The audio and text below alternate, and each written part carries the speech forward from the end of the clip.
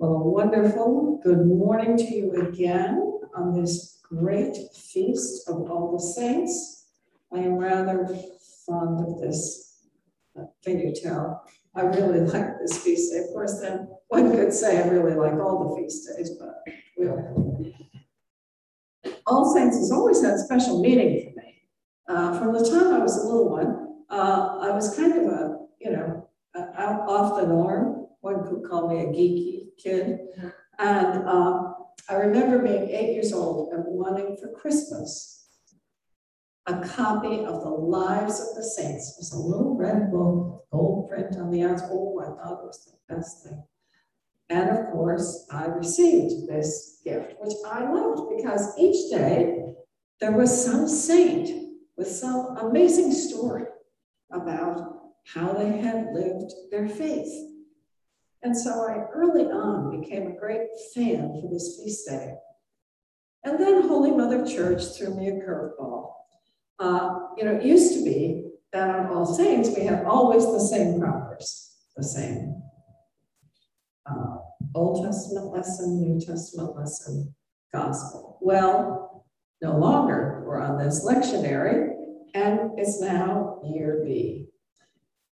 What is Lazarus doing in the middle of All Saints? It came up with prevailing questions. It seems a strange gospel at first look.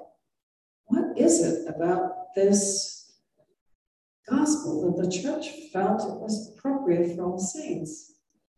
And it finally dawned on me that really it's about hope. It's about the message that God is always with us in good times and in bad. We live in a very difficult time, to put it mildly. We have all endured a great deal in the past few years, and we're beginning to stick our nose up from the tent. But basically, we are the people who have held on to that wonderful gift of God's hope. Something in us calls us, God's grace, to hold on to hope. Martha and Mary, but he's already dead. And Jesus says, believe, and there will be new life.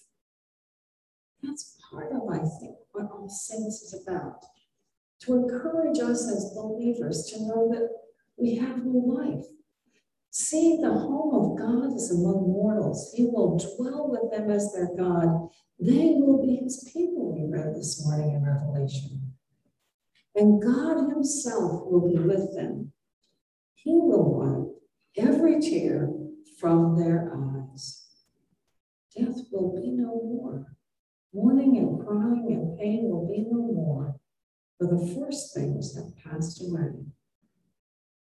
And Jesus says, I'm making all things new. I'm the Alpha and the Omega. How is it that God is with us in our difficult times, making all things new? There's a story I really like from the wisdom of the desert fathers and mothers. I'm retelling this story. When I did that thing that old people do, downsize, I gave away a lot of books. So I can't find the original source for this story, but trust me, it's real. It's a story from my reference is the wisdom of the desert fathers and mothers. So the story goes like this. In a remote location, there was once a thriving monastery. The monastery was known in times past as a place of hospitality and peace. Over time, the community became diminished due to age and illness, until finally 3 weary monks remained. They worried about the future of their community. Worry made them anxious and edgy. They tried to remain faithful to their routine of prayer and work, but this became increasingly difficult. One day, a visitor came to the monastery from quite a distance. The visitor stayed for a while as he regained strength for his journey. As always, the monks welcomed the visitor, but were concerned about his extended stay. As the visitor prepared to leave, he told each of the monks in a separate and private conversation that one of them, that a revelation in prayer told him that one of them was the Messiah. Then he left as quietly as he arrived. The monks each wondered who among them was the Messiah. So each one began to treat the other with more love and respect, offering words of appreciation for the work being done by the other, offering to help with various tasks, making sure that all the community prayers were offered with reverence. Soon, people in the nearby community began to sense a difference, a new spirit in the monastery. They were drawn to visit and share what they had with the brothers. Men began to join the community, and it once again flourished. All the while, the monks were wondering who among them was the Messiah. Finally, I think you've guessed by now, the elder monks understood that each one was indeed Christ to the other, leading us back to our scriptures, to understanding God's presence among us. I will be with you always. That we see with the eyes of our heart, and we know the hope to which God has called us. Our readings today underline God in our midst, the Holy One. It's clear to me that we are all called to be saints of God. The important fact to remember is that real saints are just sinners who never stop trying. Now that insight came to me in a most unusual way. You know, I'm Irish, so I'm fairly superstitious. And my dear sister, one of my younger sisters, died prematurely of terrible illness.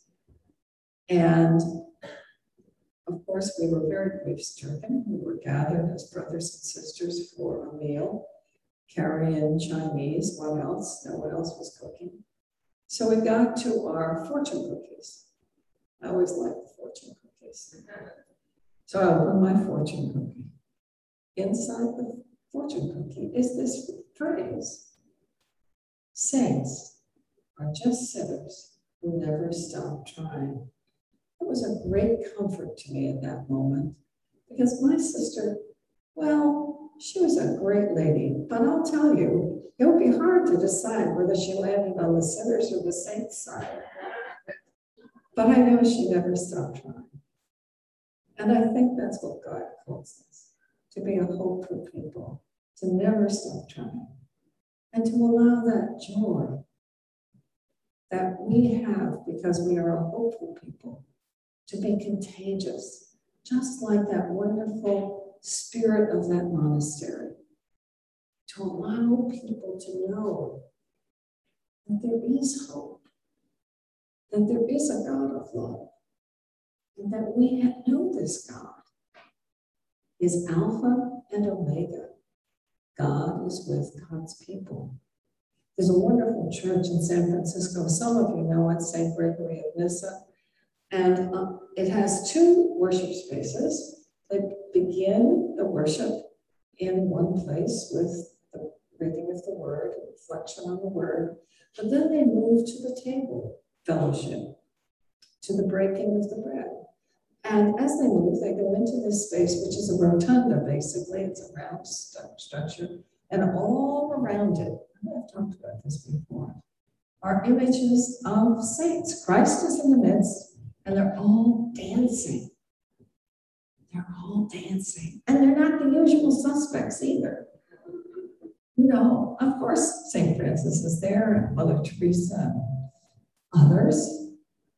But so is Malcolm X. So is Anne Frank. So is Margaret Mead. So is Einstein. Not the same likely suspects, right? Gandhi, I think, is up there. I hope he is. But they're the people who have reflected God's glory, God's joy, God's endless hope, and we enter into that. And so as we worship today, my invitation to you on this All Saints is to enter into the hope and the joy that is ours, as we are called to be saints, saints of God. As the congregation, we dance. Well, we can't dance here, although we could. I'll leave that for Beth, okay?